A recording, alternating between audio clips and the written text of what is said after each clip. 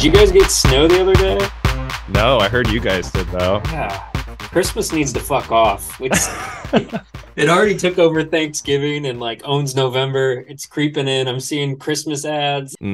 Half the Halloween aisles at the store are gone. It's too much, too soon. You should come up here and see all the fucking Halloween decorations, dude. People go nuts up here, apparently. I'm just walking and being like, where do you store these 3 full-size skeletons the rest of the year? You know? Right.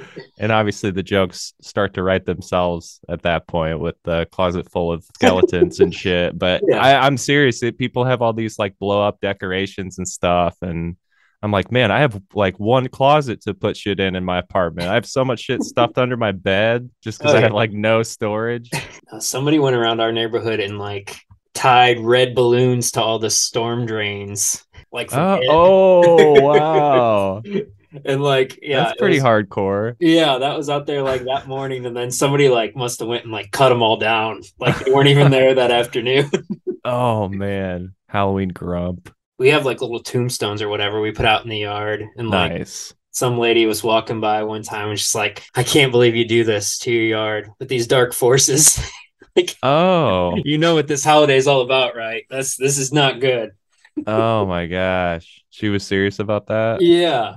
It happened the other day at I think it was Taco Bell. I paid with like a 20 and the change was $6.66 and the cashier wouldn't say it.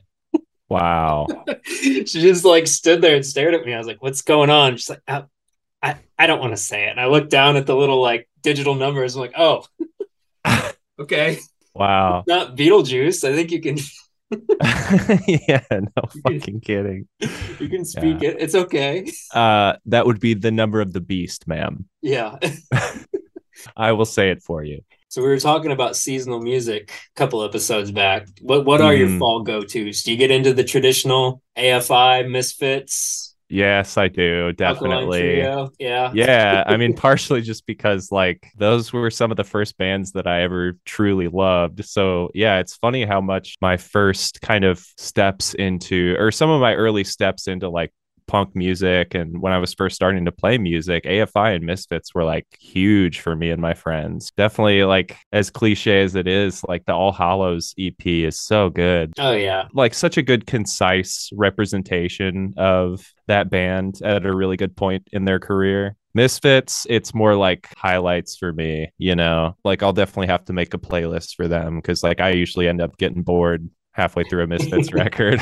Yeah. What about you? Made a nice little playlist on the Spotify channel, Halloween Havoc. Nice. That's got a bunch of stuff on it. CKY, Rob Zombie, Black Sabbath. Oh yeah, that's all good stuff too. It's funny, Black Sabbath for me is like weirdly a summer band. All right, I got a either or for you. Okay. No distractions. You're just isolated, like the Clockwork Orange scene with your eyes peeled open. You have to do a Rob Zombie marathon of music or movies. Music for sure. Like I do not like his movies. I understand that like people that are into horror are like these are good, but yeah, I mean I watched like half of The Devil's Rejects, and this was like before I was really enjoying horror much at all, so maybe I'm just scarred from that and don't feel like stepping back into it. Yeah, that at least to me was like more sadistic on the part of the filmmaker than usually what I really go in for.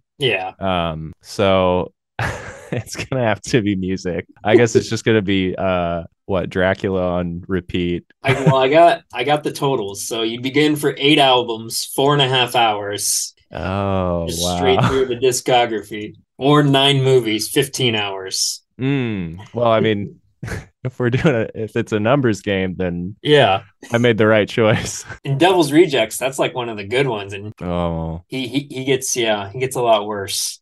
So are you a fan of his movies? Some of them, it sounds like that one. Okay. I liked what he did with Halloween. Which one did he do? He did 2 of them, actually. The first one that he did I thought was interesting just because of like he did a lot more on the night of like Michael Myers as a kid and like going into his background. Okay. I thought was cool because once it kind of becomes a remake, it's just pretty predictable at that point. But sure, the prequel stuff I thought was really interesting. It's at least a different take on it. Yeah, and I think he has a really good visual style. His writing's pretty redundant, where it's just like always these like hellbilly deluxe people who were just Yeah. like white trash sadists. But yeah, Devil's Rejects and Halloween is about it for me. I watched his Munsters movie just because I love the Munsters growing up and I wanted to see what he was going to do with like not an R-rated property. Uh-huh. And oh, it was so bad. I feel like he just should have had like a costume party at his house because that's all this was. Oh no. It's just like you could have shot this movie like at a Spirit Halloween. Like it just looks so cheap, so bad. Oh. I've not like watched the Munsters sitcom. Like there was only 2 seasons of it in the 60s. It was like the same period as Addams Family. And like I've seen like parts of it here and there on TV land like recently where it's like, oh yeah, this is really cheesy, but it's like he tried to copy that exactly and it's like what is the point? Huh.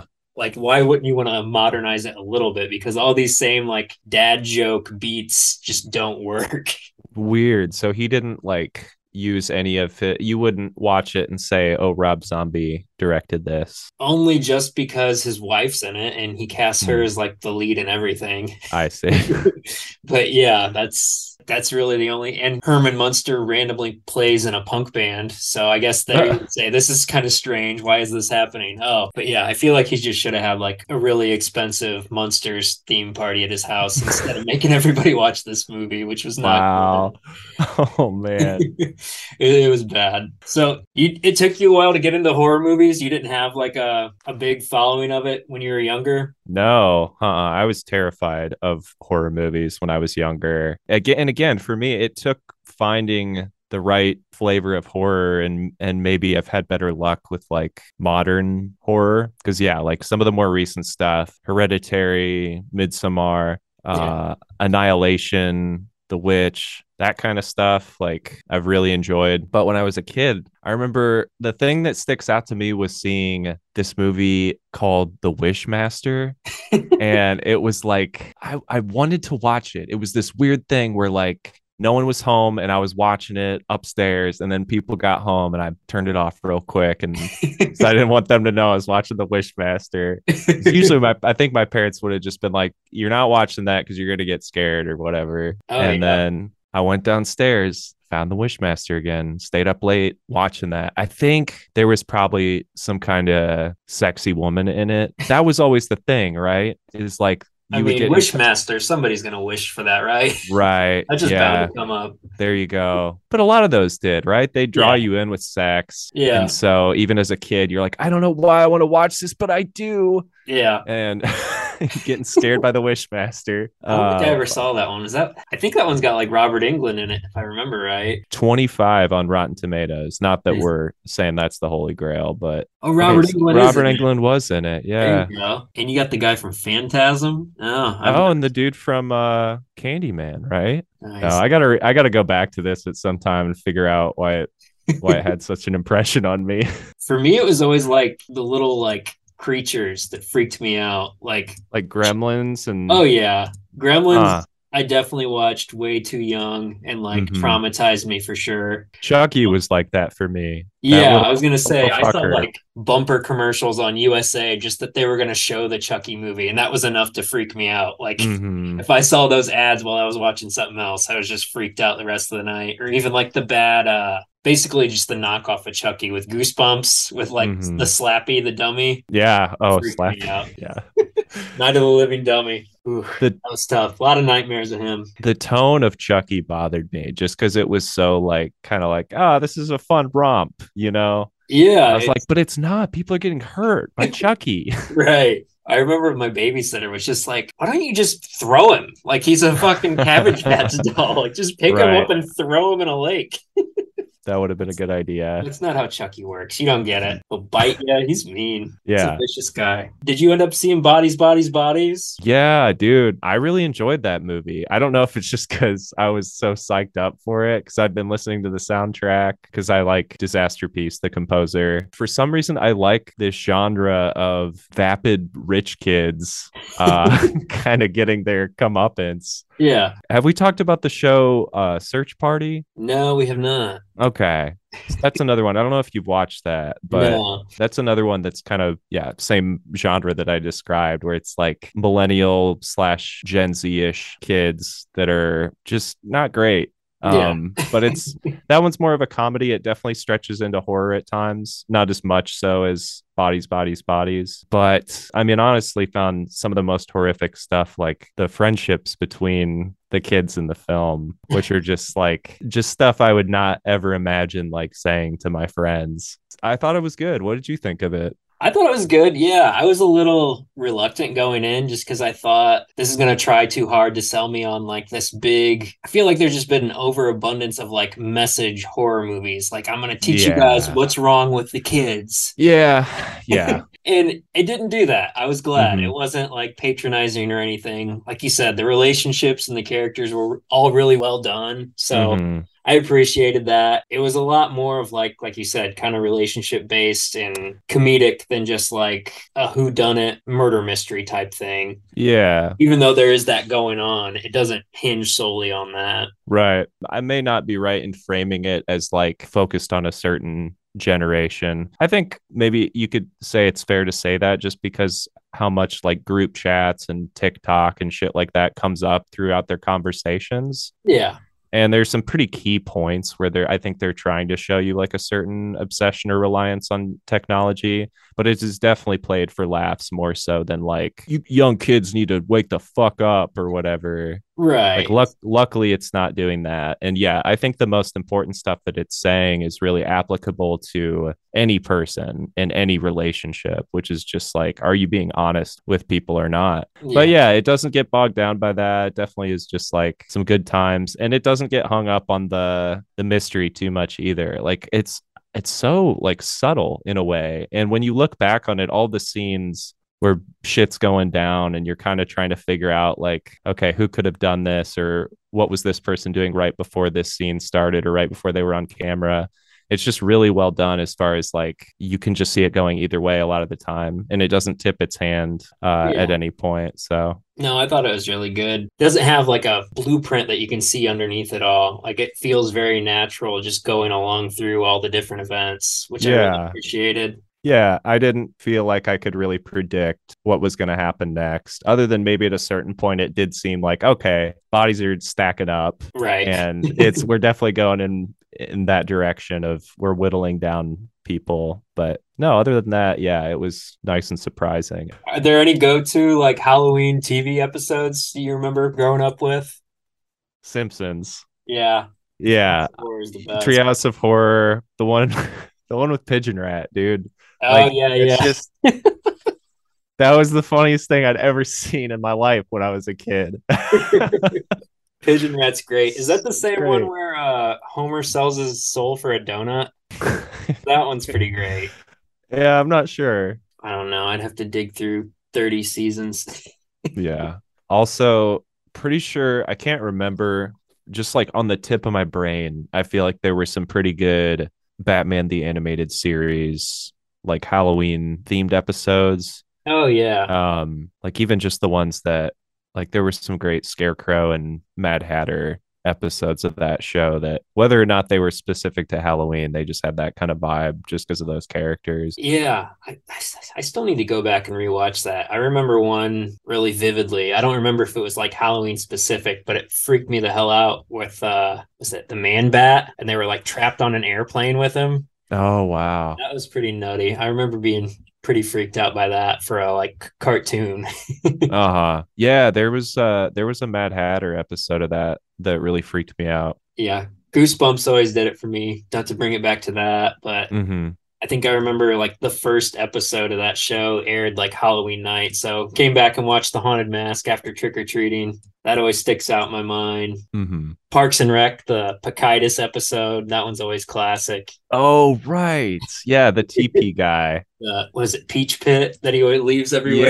Yeah, that is a good episode. You didn't get into the Jeffrey Dahmer show at all, did you? No, have you been watching that? No, I just feel weird about some of the true story stuff. Like I know this one's at least like fictionalized, so I'm not watching like documentary footage, but just yeah, knowing that like there's survivors of this dude like out there with this going on again. And I'm just like, it just makes me feel gross. That is really gross. Yeah. No, I mean, even just from the packaging and presentation of it in ads, I just feel like it's glorifying that shit in a weird way. Like it's so strange to me. I'm not very into the true crime stuff. Yeah. Like I watched the one that everyone was insane about on Netflix like very long after it aired and had like a brief like okay, yeah, I can see the appeal of this stuff, but yeah, when I think about it, I think it's pretty gross that we are all just getting off on that stuff and that there are people just living with it and it's their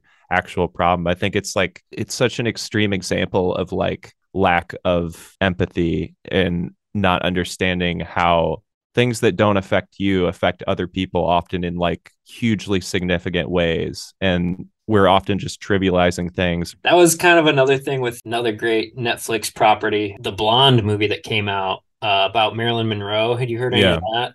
I've heard some stuff about that too. I don't think I'm going to check that one out. Yeah, it was, I mean, like when I watched it at first, I was like, oh man, like the director, Andrew Dominik, did a really good job. Like it's just a giant fucking tragedy of a movie and you feel terrible for her. But like it's also strange that like the whole movie is signifying how much like this woman was exploited throughout her life, and that's like kind of exactly what this movie's doing. Yeah. Again, especially in the way that it's portrayed, like she's basically just being used by everyone, and it doesn't make her seem like she has her own voice. It doesn't highlight any of her accomplishments, really, like wow, her production studio or anything like that. Like it honestly feels like a David Lynch movie. Like this feels like he turned Marilyn Monroe into fucking Laura Palmer. Damn. And yeah, like it's got crazy visuals and it's really haunting, but it's like I don't know. I don't know why he felt compelled to make this movie because it seems like, yeah, he really doesn't like Marilyn Monroe or kind of like wants to tear down the facade of this like icon that she's become, where everybody just kind of props her up as this empty mascot like an Elvis or James Dean without really knowing much about her. And sure. I get that to an extent, but like you got to have a little bit of the other side of that coin. Like it can't be all just fucking heartache and tragedy. Yeah, I don't know. That's very strange. Kind of makes me, some of the stuff you said makes me think of like, and I didn't check any of this out, but like the Pamela Anderson. Oh yeah. And like her sex tape and everything, and how she just like the real life Pamela Anderson had like no agency in that situation at all. Right. And it's incredibly strange. That situation in particular, I guess, because she's still alive, but right. I guess that shouldn't be, it should, yeah, we should probably not be doing it either way. Yeah. Well, and even so, this movie was based on a book, which is, let me get the terminology. So it was based on the novel, which is a fictionalized biography. So, like, they're just filling in details that never happened to tell a story using someone else's fame and image. Like, that's. I don't even understand how something like that's even legal, other than the fact that she has no one to stand up for her. She's just purely iconography at this point. Right. Like they're just writing fan fiction about her life. It's just insane. I don't think I'm going to watch that one. Yeah. It's tough to watch, man. I mean, and it's like 3 hours, NC-17. I feel like it's going to be like, looking back, it's going to be like the breaking point of Netflix being like, all right, we can't just let these directors do whatever the fuck they want. Because this one like is just so unwieldy, so ridiculous. Like I know a long time there's been the narrative of like, oh yeah, all these studio executives come in and tell these great artists and directors how to make their movie. But I think to some extent you need other voices in the room. Otherwise you end up with stuff that's just 4-hour mafia movie from Scorsese when you could cut a ton of shit. Or, you know, there's plenty of instances now. And I think that's where Netflix is getting into trouble, especially with how much they're paying for this stuff. Mm-hmm. Like I hesitate to think or to put much stock at all in the decisions of executives, because when you go around the block and look at this Discovery Warner merger and the shit show that is, it's like, well, obviously they're not doing anyone any favors over there. So like, what is that? Who is it that has to come in? And I feel like that comes down to people on the production, right? That's what happened with the prequels. Is George Lucas hired a bunch of sycophants that didn't tell him how bad his movie was while he was making it. Only he didn't have his wife there to tell him, what the fuck are you doing, George? Like, regular people don't understand what you're doing right now. Yep. Lost a lot of key people over the years and then was left to his own devices. No, there's got to be a happy medium somewhere. Like, you can't. Yeah, I don't know. Either way, the executives for Netflix and Warner Brothers or whatever can just fuck off. I don't think that them showing up is doing anyone any favors. So did you see the big news about Tom DeLonge rejoining Blink-182?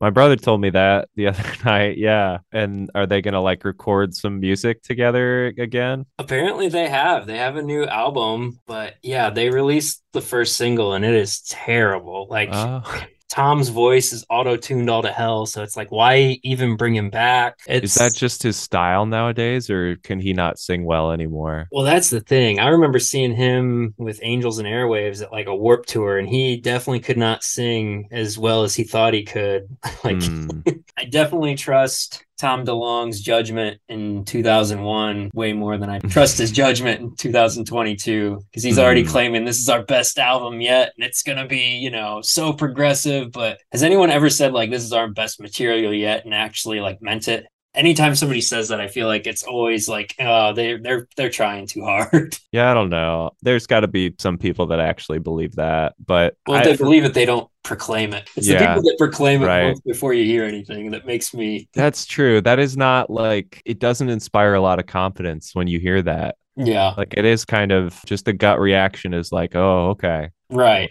I don't know if that really made me feel better about this. Well, they're doing a lot of touring. Like, didn't they just get Travis Barker on a plane for the first time like a few months ago? Yeah, man. I hope he doesn't overdo it because, that's some serious stuff. It's quite a bit. The ticketing has been insane. I was looking at it just because, I've always kind of wanted to see them. I've never got to, but with the crazy like surge pricing model that Ticketmaster has now, it basically just inflates all the tickets based on web traffic. And this has been so popular that like decent seats were like $400 or $500 in like, just insane. So I don't think I'm seeing Blink-182 anytime soon. Damn. Where was that? That was in Chicago.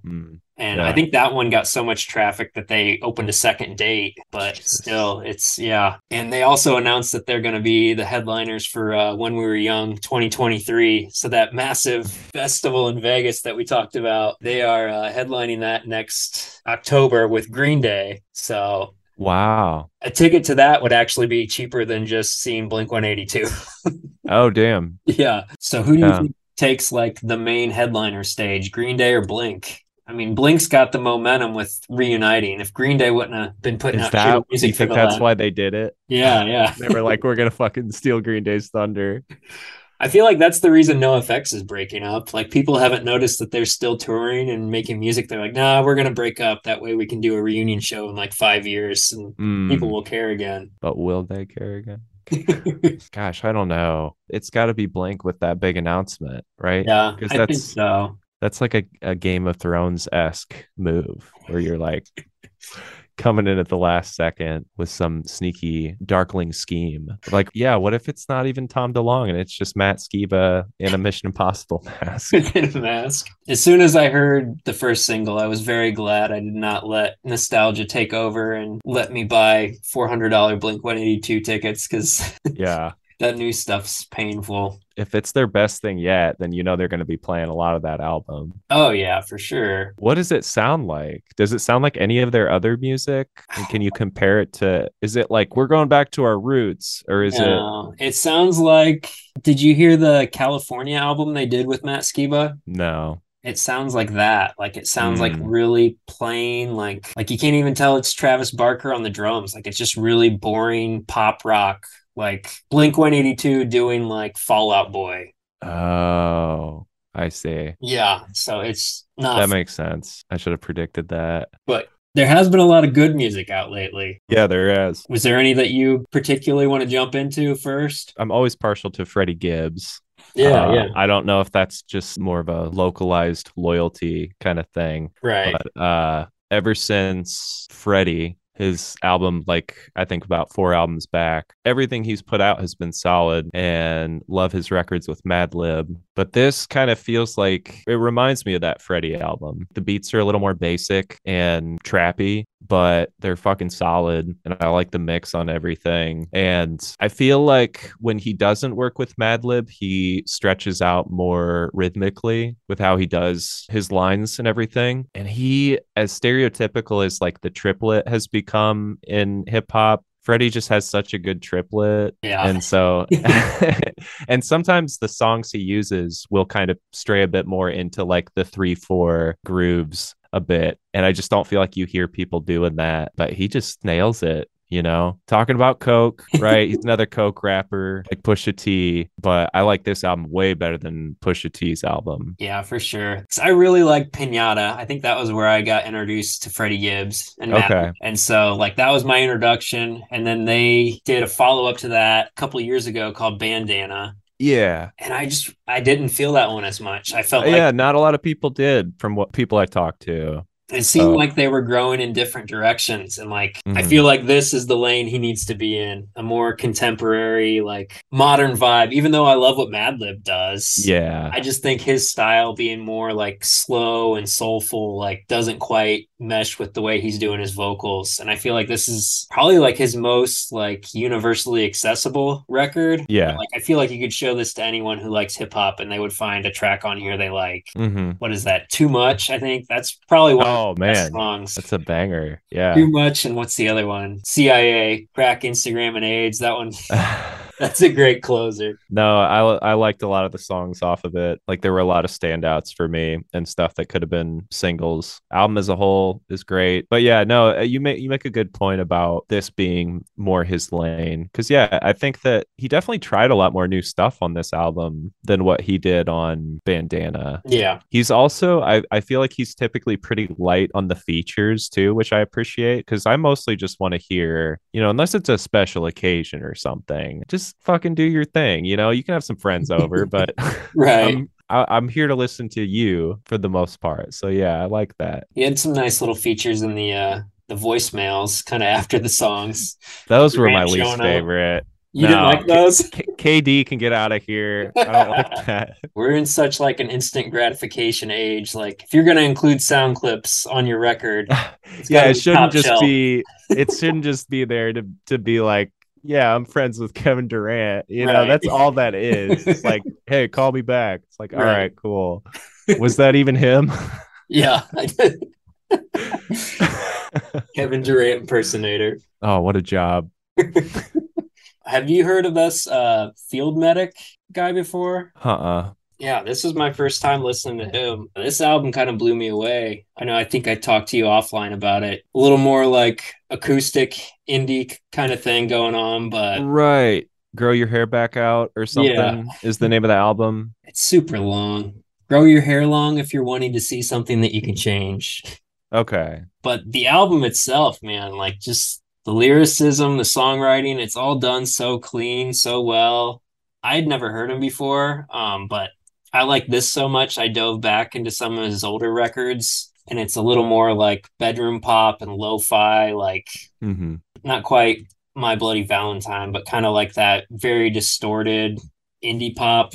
But this stuff where he's like going into like alt country terrain, I like a lot better. But yeah, all the weird little twangs and stuff, it's kind of reminds me of like a Father John Misty or like a Tallest Man on Earth type thing. Okay. So yeah, I mean, for someone that's not too into that style of music, what makes it stand out to you? For me, I think it's just like the simplicity of the melodies and how well written the lyrics are around the music. Like it's something that I can get lost in just listening to the lyrics without even really paying attention to the music because it just flows together so effortlessly. So cool.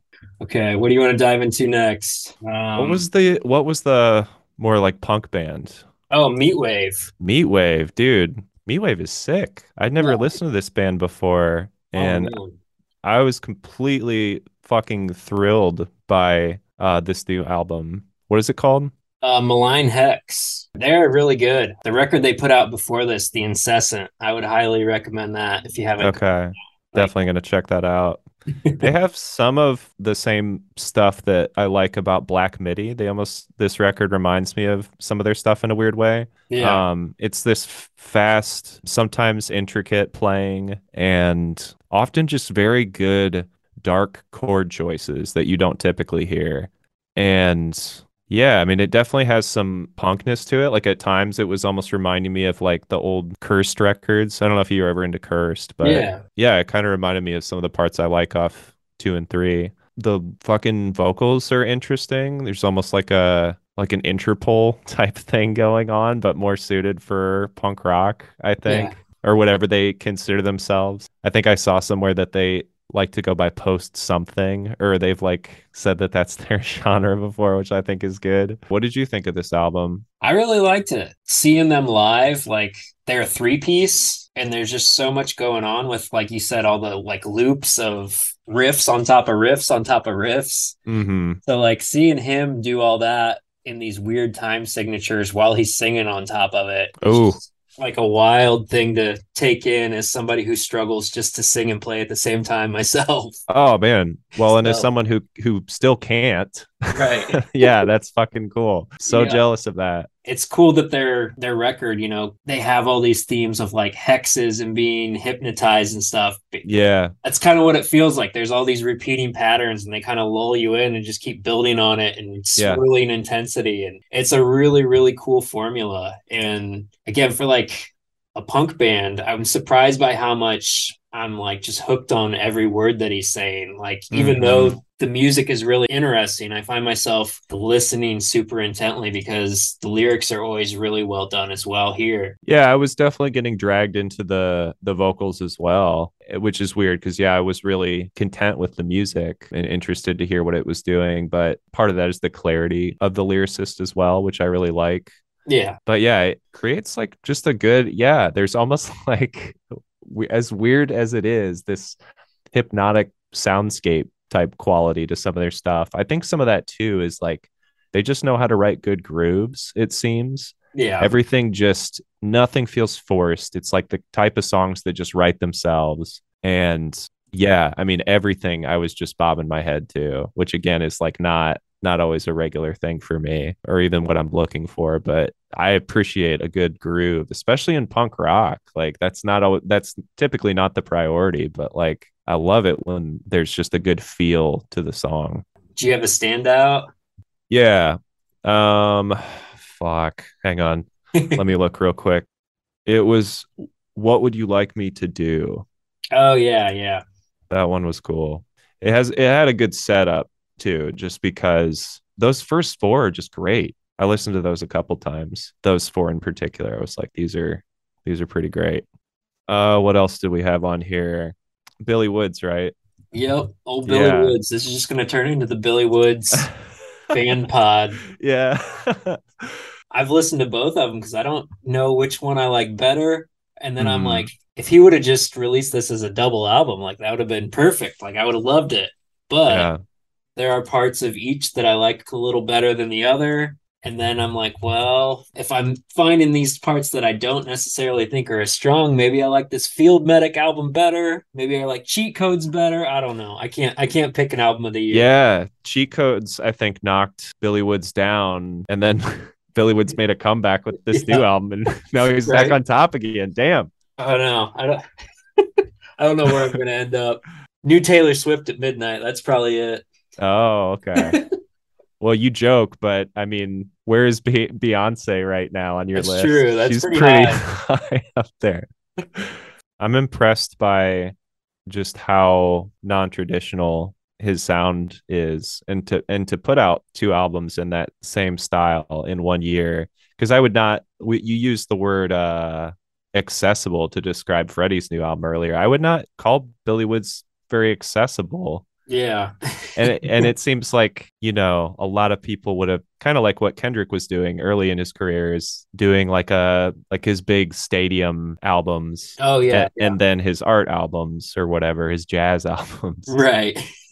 But Billy Woods has just decided not to play that game and just release music that he thinks is cool, but music that is also like at times very discordant. It's definitely earwormy too. Like it's always something where I'm like, okay, that was different. And then I find myself like, okay, what do I want to listen to today? Yeah, I want to listen to that again. And like it just grows and grows on you for sure. I think it's something if you heard like a one-off, it would be hard to sell just on like a single track. Yeah, for me, I think it's like the first one off Aethiopes, and there's not even really a beat. I mean, there's some instruments and he's in it, giving it some rhythm, but that keeps showing up in my liked songs, and I will go play the album after it shows up some of the time, just because, I mean, I don't know, that is kind of what you're saying. Like that one intrigues me enough to bring me into the album. That is such a cool way to start a hip hop record. I guess, is there anything else you want to get to before we do recommendations? Do we need a fantasy update? Are we still processing? Oh my gosh. The fantasy stuff has been wild. Okay. But yeah, maybe when they're both done, I can give everyone an update. We can go back to fantasy corner. Okay. If anyone dares join us there in that horrible place again. I was gonna recommend a composer named Junya Nakano. Okay. He did some of the songs on one of the Final Fantasy games that I like, which was forever ago, and I don't think he works in games so much anymore. But he's been posting stuff on his Spotify, and I don't know if these are associated with a certain game or like other project, but God, it's really good. Like, I just feel like he has this unique blend of ambience and discordance and just like different kinds of harmony and chord changes that you don't typically hear. And it's all like kind of video gamey sounding. He uses like probably soft synths for a lot of stuff, and some of it's a bit dancier on this new album called 2038 to 2062. Pretty good for walking around, pretty good for studying if you're doing any studying like me. So check out Junya Nakano, the composer. That's a good one. What do you got? What's your recommendation? So I had a couple good ones, actually. I went and saw my first Broadway show the other day, The Embassy. Oh, wow. The Book of Mormon was in town, and it was super funny. It's from the dudes who did South Park, like have a full theater background. That was initially what they were going to do, went to college for. And obviously you can tell that with a lot of the South Park songs and Team America and stuff, but this is a full-blown Broadway production. And yeah, it was great. I really enjoyed it. I wasn't sure how it would go over with the audience in Fort Wayne, Indiana, but everybody seemed to enjoy it. I didn't see any angry storm outs or anything, but that's good. Yeah. You never know. Right, exactly. Your neighbor that said the thing about the Halloween stuff, she probably didn't go. Well, I heard when the embassy here locally had Ghost play, there was protesters. Oh. So I was like, you never know. And then, for Halloween stuff, the other day, I had a root canal at like 8 a.m. in the morning. And so I was just zonked out of my brain on nitrous and painkillers. Dude. Ooh, I want to go see Terrifier 2 because I've heard it's just making people vomit and pass out in the theater. So I went and saw a matinee of Terrifier 2 by myself. Wow. Literally the only one in the theater. 2.5 hour, most gruesomely violent movie I've ever seen. And it was just the most peaceful environment I've ever been in. I loved it. It was great. Wow. All right. I don't know what that says about me. We might have to check back in on that. So have you heard of the first Terrifier movie? No. It's about Art the Clown, who's just this creepy, silent clown that goes around killing people. But this second one is completely crowdfunded. I think they raised like $250,000 to make this movie. And it's only been in theaters like with the weird, whatever it's called, like Fathom Events ticketing, where it's like very select theaters, but it's done so well. It actually knocked Top Gun out of the top 10 for the first time in like 19 weeks. Damn. So it's like this little underground success story. So I was like, yeah, I got to go see this, and absolutely worth it. It is very niche, very gruesome. But like, if you're somebody who's seen a lot of horror movies and feels like you have seen it all, this is definitely something you have not seen before. This is what you have to turn to get your high. Just the character design, like he is fucking terrifying. Google Art the Clown right now. I want to see your face. I don't want to do it. I'm gonna watch Wishmaster instead, dude. I'll watch Wishmaster if you watch Terrifier 2. How about that? I don't know. Doesn't sound like a fair trade. Yeah, not exactly.